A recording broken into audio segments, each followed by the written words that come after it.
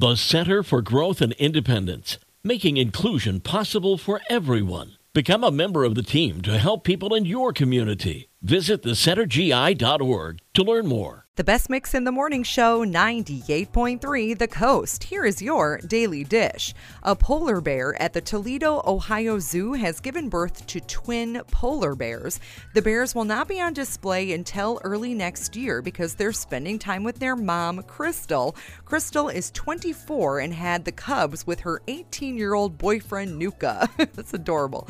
Hellmann's has created an eggnog with mayonnaise as the main ingredient. Oh, I don't know about this. The frozen mayo nog is made with mayo, not eggs, dark rum, apple brandy, whole milk, heavy cream, simple syrup, vanilla, nutmeg, and cinnamon. All of that sounds fantastic, but drinking mayonnaise kind of just makes me gag a little bit.